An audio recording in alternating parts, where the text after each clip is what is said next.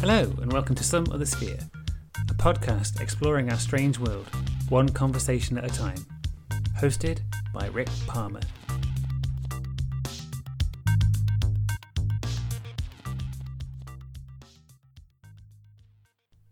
My guest for this episode is Andy Burnham, creator of the Megalithic Portal website. What started out as a small database of ancient sites in the late 1990s is now an extensive and detailed archaeological resource, lovingly sourced by those people, like Andy, who were interested in the myriad ancient stone circles, henges, and other such structures that dot the landscape. The website was such a success that it led to the publication in 2018 of a book called The Old Stones, a lovingly detailed field guide to the megalithic sites of Britain and Ireland that was named Current Archaeology's Book of the Year for 2019.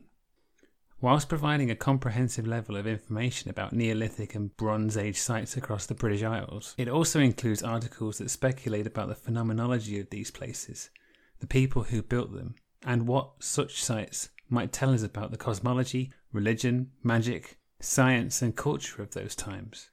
It's a really lovely book, and it was great to talk with Andy about what led to its genesis. Fascinating stuff all round. Enjoy! Andy, welcome to the podcast. Thank you. Thanks for having me. You're very welcome. So we're here in this episode to talk about the book, The Old Stones, which is Current Archaeology's Book of the Year for 2019. Congratulations. Yes, I can't believe it. It's amazing. But before the book itself, you set up a website called the Megalithic Portal. To start off with, just tell us a little bit about your interest in archaeology and how the portal itself started. Well, yes, I started by visiting megalithic sites in my childhood in Cornwall, really, and taking photos and such like. And then about 20 years ago, my background is as an electronics engineer.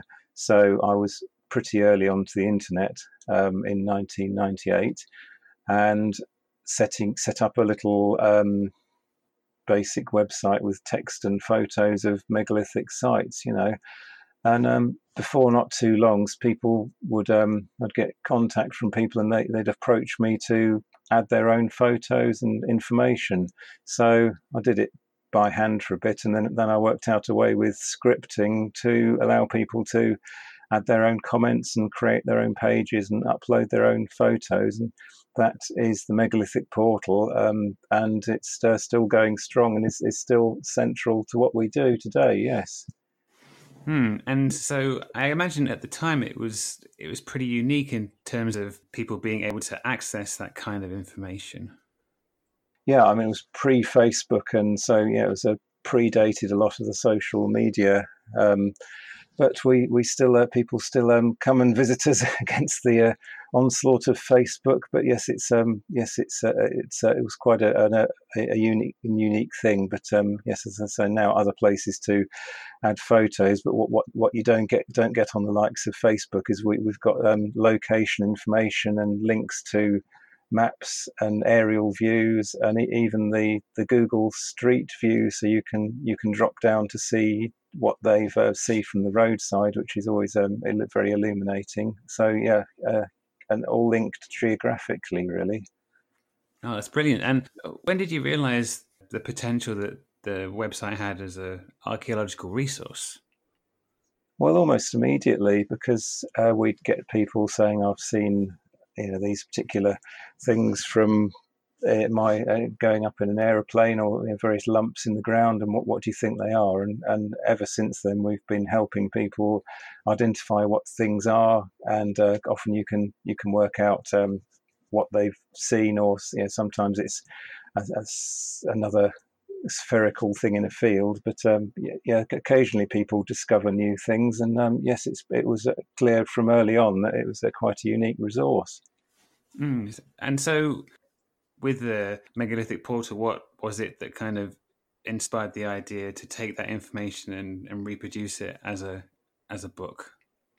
Well, for a long time I was quite resistant to the idea of doing a book, purely because the website had come out as a reaction against certain books that have very limited, like a couple of lines on each site and no photos. So with the vast amount of information we have, as I say, I wasn't keen for many years, but I was persuaded by the amazing folks at Watkins that it would be a really good, and between us, we worked out a really sort of unique concept for the book to make it sort of the ultimate resource for finding sites. And an awful lot of work went into the layout and the design, and things like having the counties written down the side for easy access to things. And so yes, I'm pretty pleased with the way it's come out. And yes, it was a tricky but worthwhile exercise to go through and work out all the best sites to include.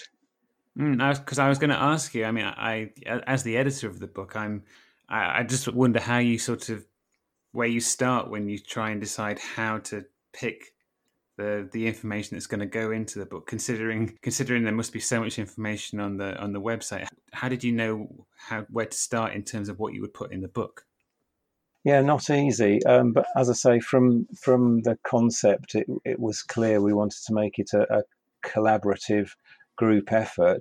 So what I did was found enthusiasts from each part of the UK and Ireland who know the sites well on the ground, and then I would start off with information from the megalithic portal because we see how many photos people are uploading and people vote for photos, and we can see popularity of sites and ratings and such like. So what I did is I created a long list for each area, like Southwest, Southeast, and Northern Ireland, Southern Ireland. So from a long list in a spreadsheet, and then handed that over to local experts, and then they went down the list of sites and sort of chose their own, what they thought were the best sites for each location.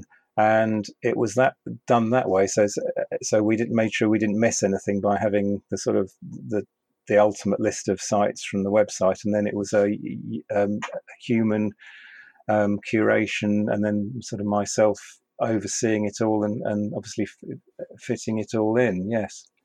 And with it being a collaborative project, one thing I remember from the book is that you talk about how it includes non-academic viewpoints, which I'm guessing, of course, it would, because a lot of the people that would contribute to the portal website, they wouldn't perhaps have an academic background, but they would have a keen interest in archaeology. And I was just wondering what the reaction has been to the book in terms of it including these sort of viewpoints, because there are essays in the book that deal with the more sort of esoteric end of archaeology, some of them anyway, and which I think is refreshing, because it's, archaeology is one of those things where you're sort of exploring the past and you're fascinated by these past societies.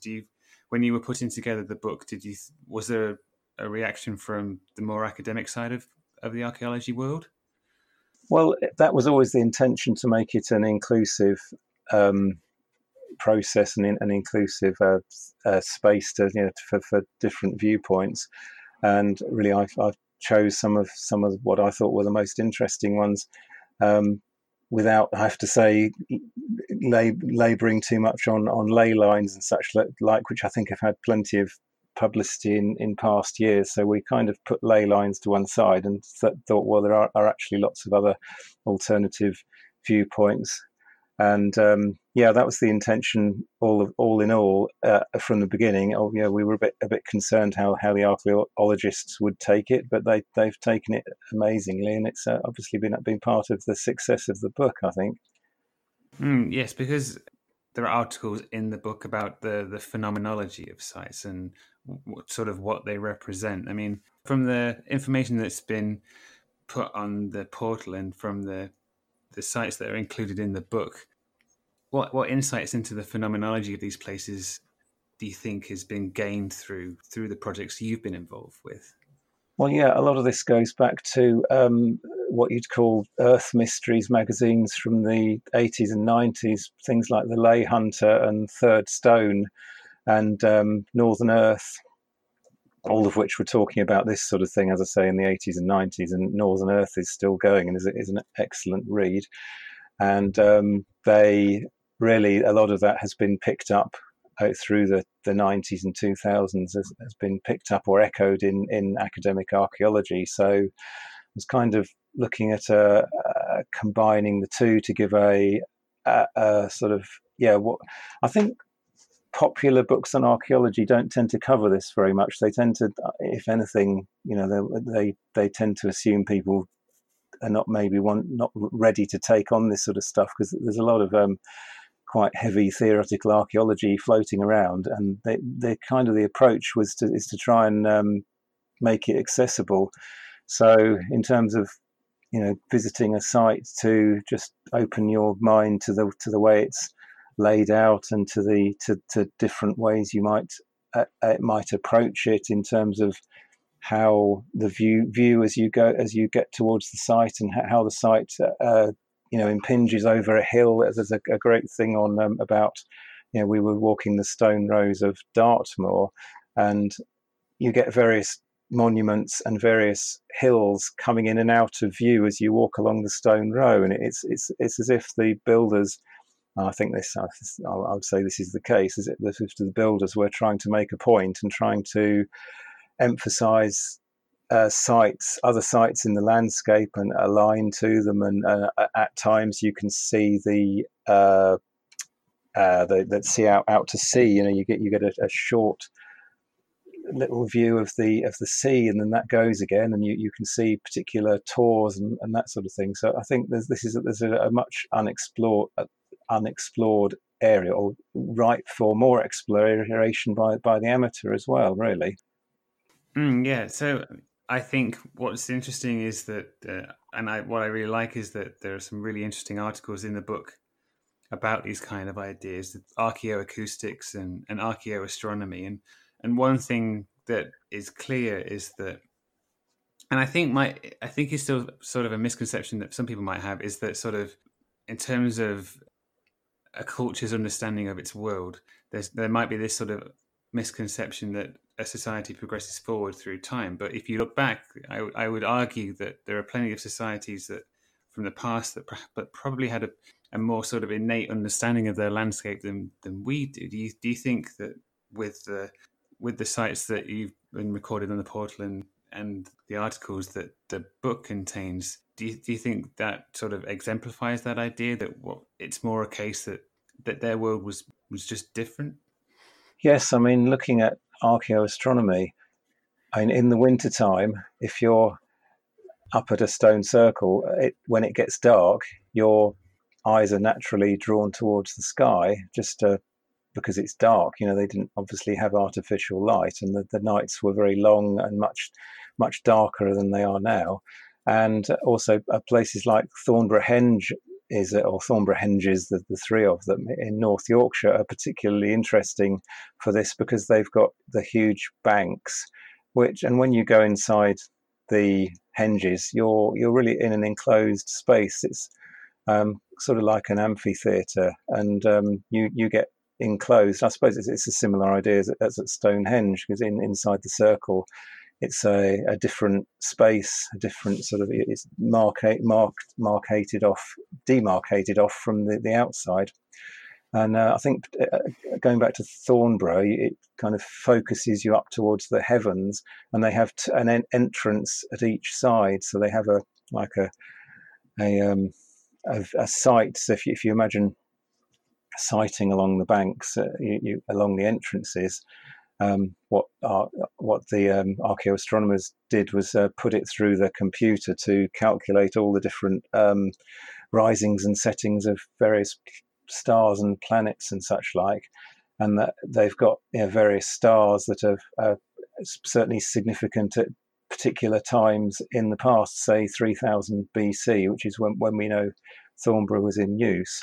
And you've got white stars like Sirius, and this the banks at Thornborough would have been gleaming white from gypsum, and they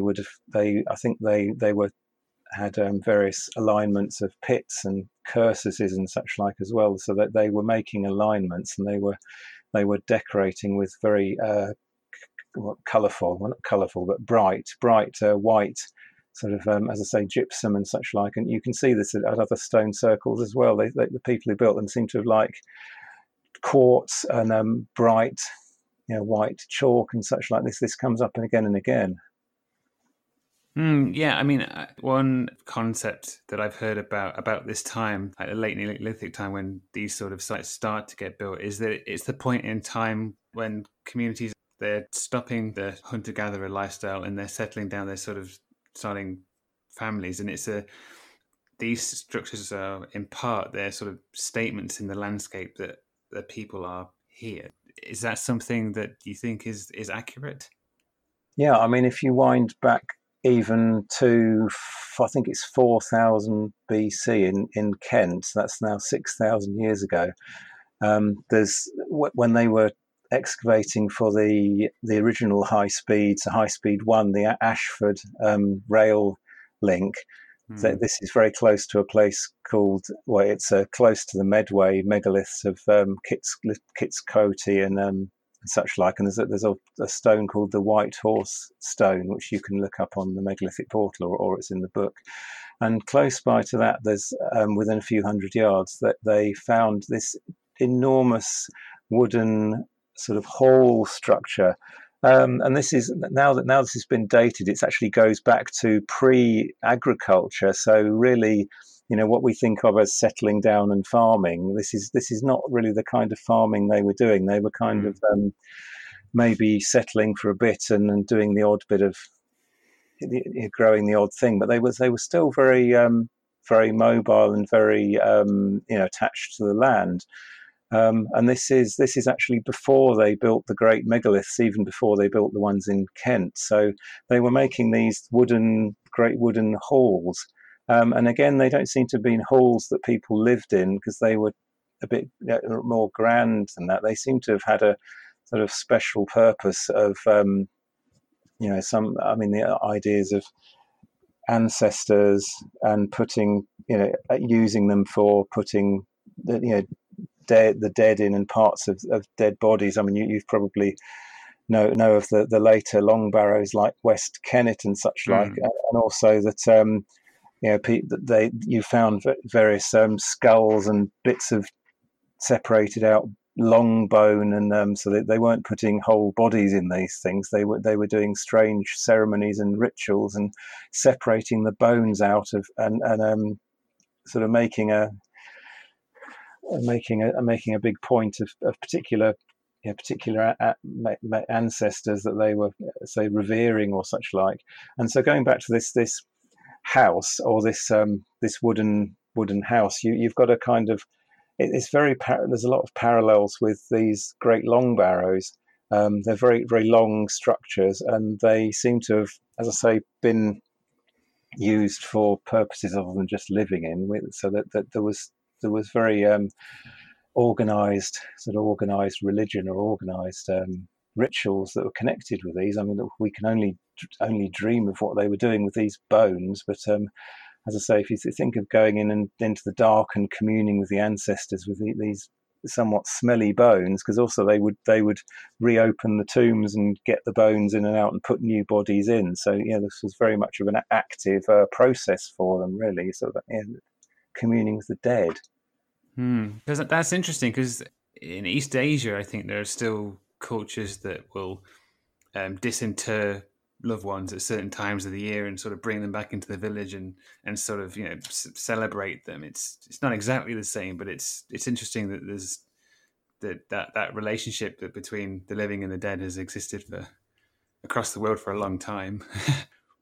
Yeah, and that's one thing the archaeologists do is look at different sort of anthropological ideas like this, and the really the way where this idea of defleshing bones came from is because you don't find any of the little tiny ear bones or the things that you would find from just letting a body decay naturally. You can actually tell from excavating that they must have just gathered up certain bones and plonked them down, so that this idea of, well, what were they doing? They must have been defleshing them somewhere else. And you find wooden platforms or for 4 holes in a square in various locations. So it's easy to think that this is like a excarnation platform, as you say, ideas from other cultures. And also, of course, Mike Parker Pearson's gone all out on this with his stones for the dead and wooden structures for the living, with ideas around Stonehenge and Durrington. And I mean, a lot of this was inspired by talking to archaeologists from Madagascar and other cultures, and the sort of the cross cultural ideas. Yeah, so that he's taken that and run with it and come up with a lot of really interesting ideas. Yeah. So the book shows that there are sites like this all across the British Isles. Is there evidence that, in terms of who built them, there might be connections that cover quite a bit of distance? Well, there must have been. I mean, yes, you get these long barrows all over the country, and the ones in Orkney are very similar to the ones in Cornwall, and the ones all over, and you get them down the west of Ireland. I think people would have been travelling by sea.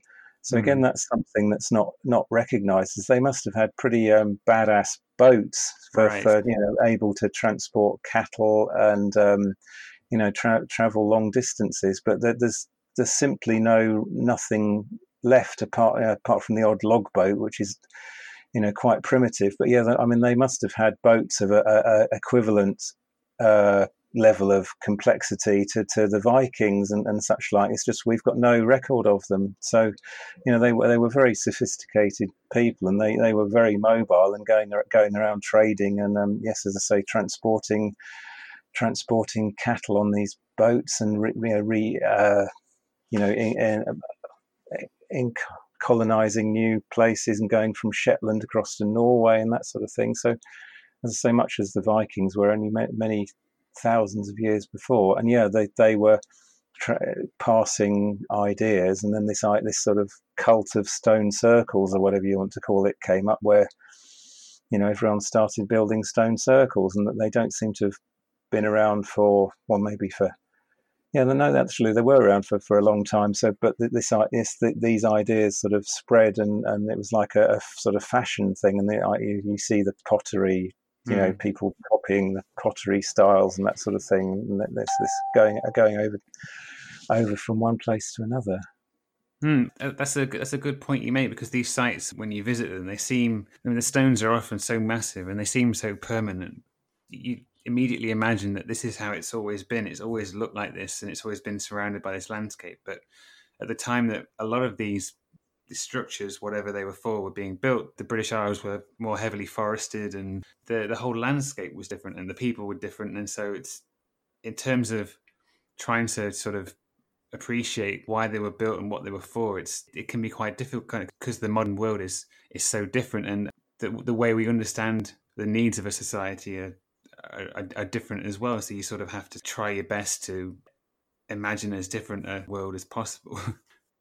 Yeah, I think one thing to think about is that at the time these were built, we weren't long out of an ice age, and there were a lot of glacial erratics lying about, huge stones in the landscape just lying about. And I think the interest in stones would have started from maybe the tours on Dartmoor, and revering particular rocks and starting to actually make your own mark on the landscape.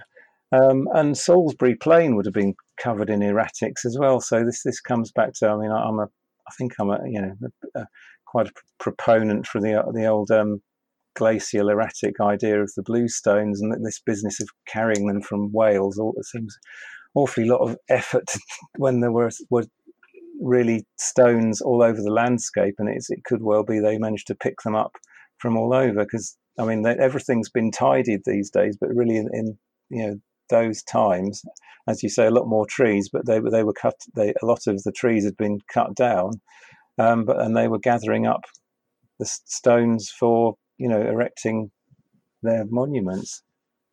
And I guess with that argument around Stonehenge as well, another thing is that it's hard to get into the mindset of those people, isn't it? Exactly why they did the things that they did. I mean, I guess ultimately, it's not to say that Neolithic people weren't practical and would rather not move stones massive amounts of distance. But I suppose as well, that world is very different, and it can be hard to get into the mind of someone from such a long time ago. Yeah, I think what we see with stone circles is people competing with each other and vying for the most impressive monument, and kind of, it's like someone's car today. If someone Mm. wants a similar car but better, or chiefs going, it's a kind of precursor to chiefs zooming around in chariots. They would have their own impressive monument, and as I say, stone circles for presumably for gathering and trading at, and stuff such like. But yeah, I think, and it seems like after they built their own local stone circles, they all gathered together to come to Stonehenge to build one socking great one. It seems that many different tribes and cultures collaborated to build that, and it was a very much a collaborative idea from different people coming together. So what caused that to happen, we don't know. Maybe it does seem to be connected with the climate getting more dodgy towards the end of the time. So perhaps they were appealing with this incredible monument, appealing to the gods to come together to try and change the change the improve their harvests or such like. Because I mean, a lot of these sites, they are aligned with the sun or the moon, aren't they? Yeah, yes, and you do see that. Yes, in many places. Yes. And what's the current thinking around why the people were doing that? Well, coming back to harvest. I mean, obviously, people are interested in midwinter because it's kind of the sun's died, and then you're Mm. celebrating the turning of the year, so that the sun comes back, and you look forward to planting and such like. And similarly, at midsummer, you're getting a little bit of a breather before you get the harvest coming in. So yeah, I mean, it's connected to the cycles of the year, and people were reliant on their harvest, and as you say, if the harvest failed, it was a big deal. So there was a lot of ceremony and magic, no doubt, involved in making sure these things were successful. Yeah, I mean, clearly these people they had to have a more sort of intimate relationship with their landscape, didn't they? And it feels like these structures they're a form, well, they are technology, aren't they? They're a form of technology in order to help them understand Yeah, their world a little better, or at least try and predict when something might happen, or when to harvest and when to plant, and things like that. But also, I was reading an article in the book about Stonehenge, and they were talking about how it seems to be commemorating a sort of a marriage between the sun and the land. So there's a point at which the light from the sun almost seems to sort of penetrate the earth, and that's one interpretation of Stonehenge, or a period of Stonehenge's operation. yeah, that's something Terence Meaden's done a lot of work on, and we also have found other people with ideas of casting shadows and commemorating, alignments of stones with shadows and with the sun.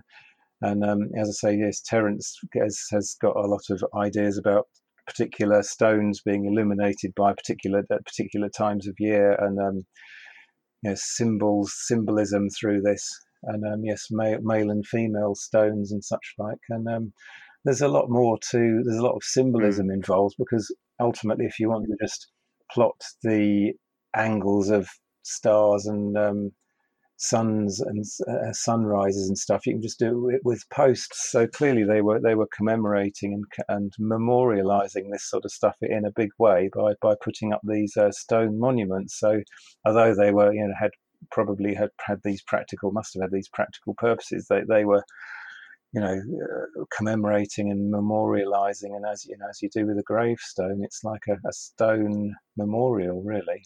And I think today we can sort of compartmentalize the reasons for something existing, whereas I get the impression that these sorts of sites they had a number of functions, so not just one.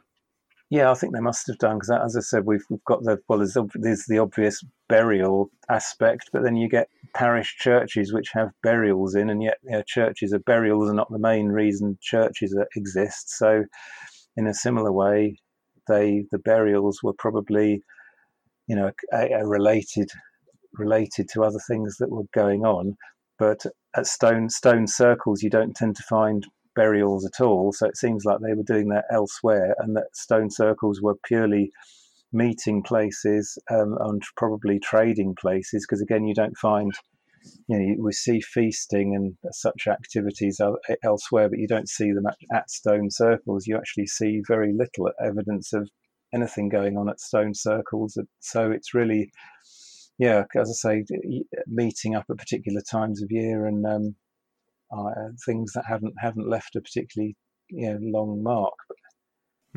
Yeah, it's very interesting. Something else that is mentioned in the book and is discussed is archaeoacoustics, which I found really interesting, and the idea that some of these places were built with that in mind. Do you think that area of research is something that is indicated in these sites? I mean, in terms of why they were built, do you think some of them had a purpose where they were built to sort of? Because in the article they were talking about how the acoustics could be used as part of an initiation experience. And I think it was in what was thought to be a sort of a burial chamber, but it might actually not be that. It might be a structure designed for an initiation. Yeah, I mean, they do. Again, you're looking at West Kennet and similar barrows. They've got these different chambers, and the different chambers can be made to resonate at kind of low, adult male voice type frequencies. So they're perfect for chanting and didgeridoo playing, all that sort of thing, as many people have do to this day. And the idea, Steve Marshall's idea, he's come up with. He wrote that bit for us, and he's looked at in his book on Avebury, is actually using a bull roarer made of flints, because coming back to, I mean, these flints that you find all over everywhere, they seem to be many more of them than and many they don't seem all that practical. So the idea he had is that you glue all these flints together with a bit of tar onto a bit of twine that you've made, and if you twirl it round, the actual stone, the little bits of stone twirling around make an incredible bull roarer sound. So it's like a rrr. And he demonstrated this at the Megalithomania conference when in last March, in May rather. And the idea is that you can twirl a bull roar to get a really big resonance going, because I mean that's always been the problem with these ideas of you can put a speaker and a sound source in there and you can theorize, oh yeah, this is a resonance, but how are they actually generating these sounds? Because obviously they didn't have sound systems.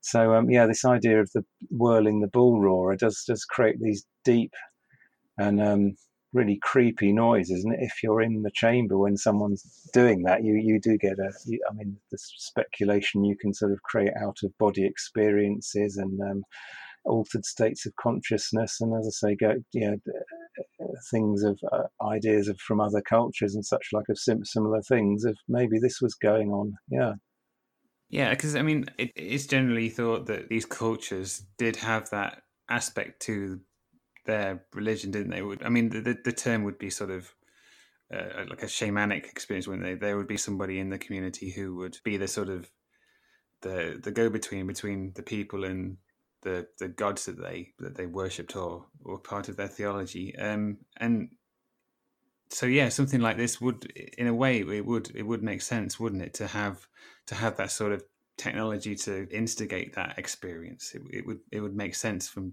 that viewpoint.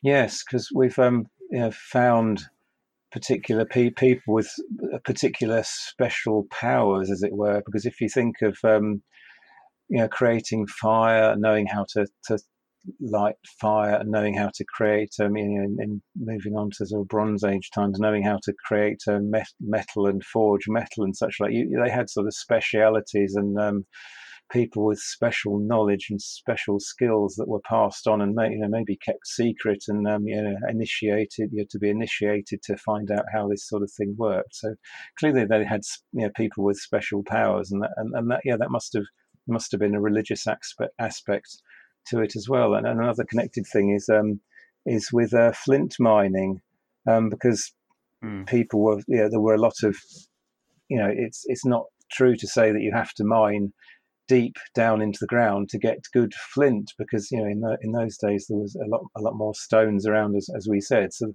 this idea of flint mining seems to have been another kind of fashionable thing, or a thing that they did as a ritual, or a ceremonial thing to dig down into the ground, like you've got at Grimes Graves and other various places, deep down into the dark depths, and obviously they didn't have much in the way of light, and they did seem to, this idea of getting flint out seems to have been connected with some sort of supernatural or some sort of otherworldly experience, so that they didn't have to do this. Again, this was a sort of fashion thing that everyone sort of started digging for flint in this way.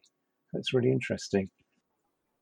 As well, I mean, you were talking earlier about those henges at Thornbury that were sort of lined with gypsum. So, I mean, I imagine that would take a lot of mining too, wouldn't it? There could be a practical side to it as well.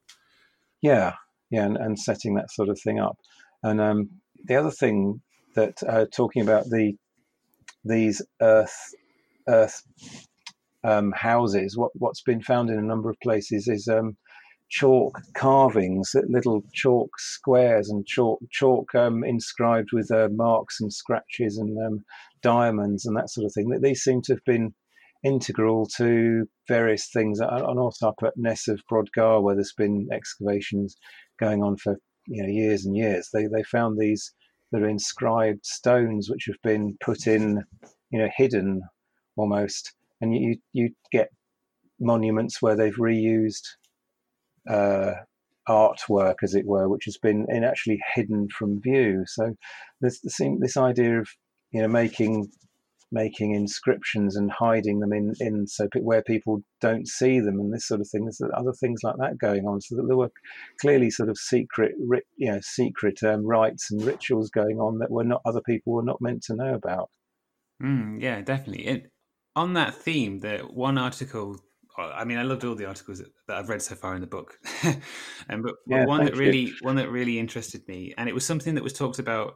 I didn't go to Megalithomania this year, but I went in 2018, and it was about little carved stone balls that they found in Aberdeenshire, and I just found that talk fascinating. And in the book, Julie Kearney writes a little article about it, and it's just that those little balls are just so interesting. Yes, and also there were various sized ones have been found in different contexts. Like in Ireland, the little tiny marble-sized ones were found in the tomb of Knowth, and I think they must have been known about this same style of carving, where you carve these sort of circular grooves around the side, and that you find these all over. As I say, this must have been another kind of fashion type thing, or another thing that people latched onto as something to do, and they very much seem to be something that you'd hold in your hand. They're very tactile things. So imagining things with maybe they were involved with talking or with passing from one person to another, like a sort of talking stick, or some things involving handling them, or we can only imagine. But there seemed to be a definite sort of, as I say, idea of this particular being a thing, of being people building these carving these balls and then discarding them again afterwards. I have to admit, my own personal theory, when I was looking at the pictures of them, some of them really remind me of pollen. Oh yeah. So I thought I had this idea that they would carve. Somehow they would know the pollen of the plant that they wanted, and they would carve the pollen, and they would bury that in the ground, and as a sort of an act of sympathetic magic, almost. And I mean, that's more towards the out there theories, I Yeah, think. But they just visually, they really reminded me of when you look at pollen under a sort of electron microscope. It was the similarity just it struck me. But yeah, I mean, yeah. I mean, they're very geometric things, so they show sort of understanding of geometry and that sort of thing. Yeah, but yeah, I mean, it's just another fascinating aspect yeah, to this culture that. yeah. I mean, it goes on forever. You can thinking of what people must have been thinking and Mm. dreaming of, and yes, it's kind of the appeal of the whole subject is you can. It's kind of never ending for ideas and such like that. Yeah, yeah. When it comes to sort of the more esoteric theories about these sites and the people that built them and lived near them, is there something that's a particular favorite of yours? Well, I think just the astronomy ideas and ideas of connecting with the heavens and such like, and yeah, really, I'm not a great one for ley lines, I have to say. So Hmm. maybe, but yeah, as I say, just being interested in the stars and having stories, presumably about all that sort of thing, and yeah, One thing I always think about is that the night sky must have been so incredible back then. I mean, we still have it we still have it around in the modern world, yeah, but you have to go into the Atlas Mountains or deep into a forest over here. You can go to Kilda Forest, I think, and you get like a proper night sky. But the night sky in general, 6,000 years ago, must have been so incredible. yeah, and storytelling and that sort of thing. That must have been a great culture of storytelling because obviously they didn't have writing, so they were Mm. memorizing things, and they must have had a cult. They must have had a spoken culture of presumably rhymes and songs and things to help to remember things. There's Yeah. quite a lot of ideas relating to that as to how, and again with quote primitive cultures around the world who don't have writing and how they uh, memorialize things. And again, the Australian Aborigines kind of have stories built into the landscape, into different sites, and each particular place is a sort of continuation of the story, isn't it? And things like that being connected to a great story. So I think there were things like that going on as well. Yeah.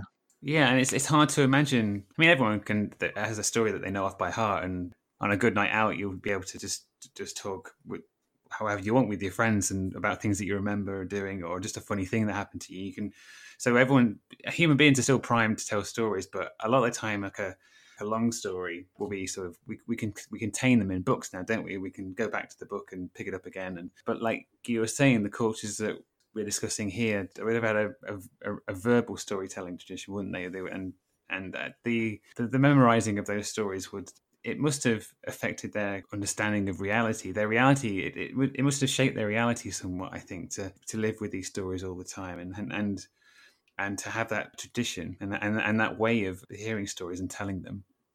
Yeah, and I mean, we know they were communicating over great distances, so they must have been remembering things to pass on as they went on. Yes, so they must have had ways of memorizing and keeping things, not losing the track of the story or not losing the meaning. Yeah, And as well, I mean, these sites have continued to inspire stories, haven't they? I mean, I think a lot of the sites in the book they have names that the names that we have for these sites probably weren't weren't the names that they were given originally. Lots of them have been reinterpreted, haven't they? A lot of the names of these sites will kind of be connected to legends about giants and dragons and all sorts of things. So they've continued to have that effect on people. yeah, and stones going down at midnight to drink from the stream is another common one. So, and things like stones becoming animated. Mm. That's a really interesting idea of stones representing people or representing people turned to stone and having Yes. a sort of animism type religion of people thinking of these as sentient beings, and if you like, and I think that's a quite a ripe path for for research. Yeah, definitely. I mean, you're right. A lot of the stone circles are. Is it the one called Nine Maidens? I Yeah, think there's that. And it's fascinating. I mean, I love stories like that.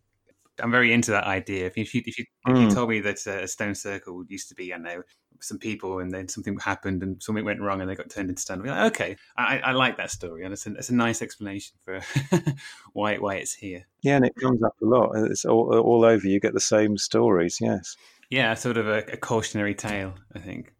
Because I was talking to somebody a few episodes back who she's studying for a degree in Celtic studies, and we were talking about the Mabinogion and the books that make that up, and an idea we were sort of passing between us is that these stories that in this book were they were stories that were collated by the civil servant equivalents of early medieval Wales, and they were sort of these stories that would be told to sort of keep the ruling powers in check. So they were always cautionary tales about somebody quite powerful who made a mistake and it went horribly wrong, and we were sort of spitballing the idea that perhaps that these stories had that quality to them, like well, don't do this because you'll incur the wrath of a giant or a dragon. And maybe I like the idea that the stone circles. I mean, I'm not against the idea that they are people who are turned into stone, but I can understand how the story of people being turned into stone because they impinged on some sort of law or rule or did something wrong, and it can be an impressive way of getting a point across, can't it?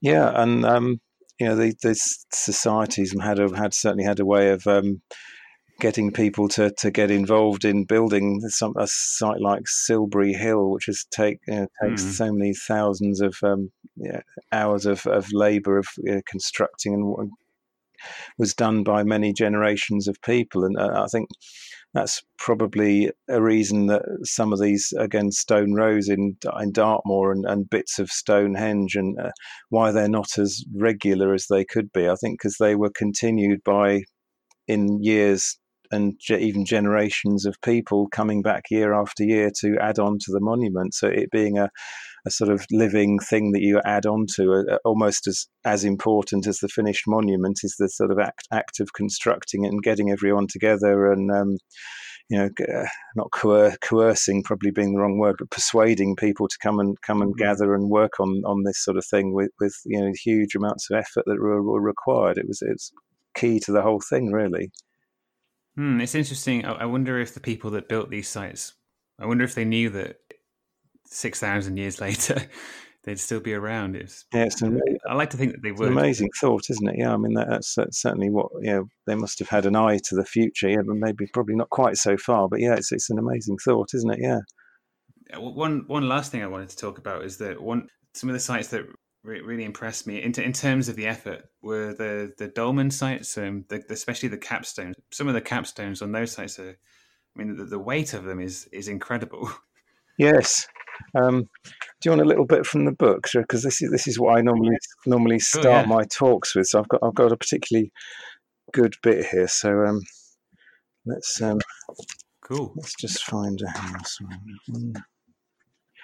So this is by Vicky Cummings, who was our archaeology consultant. This is writing about dolmens, which is one of her sort of expert areas. So, dolmens are early Neolithic stone monuments where the main focus appears to have been on lifting up and display of a large capstone.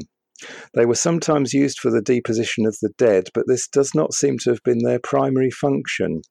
Instead, the builders of these sites seem to have wanted to demonstrate their prowess at raising and supporting massive stones. These sites have capstones that are far in excess of the size required simply to create a stone box for burial. The largest dolmen, Browns Hill in County Carlow in Ireland, has a capstone that weighs over 100 tons. Most dolmens have their capstone supported by just 3 uprights. This creates an amazing effect, an enormous stone seemingly almost floating in the sky. Because the stone chosen as the capstone was often a thick and chunky object, the effect of a massive stone lifted up in the air is further enhanced. This was almost certainly deliberate on the part of the builders. Likewise, the stones used to support the capstone are often thin and slender, with just the very smallest part possible touching the underside of the capstone. Again, this was surely deliberate, done to enhance the effect of lifting up a large stone. It's hard to imagine how people with only Stone Age technology were able to lift up such massive stones. And visitors to these sites today often express amazement. And I think this is exactly what the builders intended, because people in those days had very little experience of built architecture, and these dolmens appeared all the more incredible in prehistory. So there you go.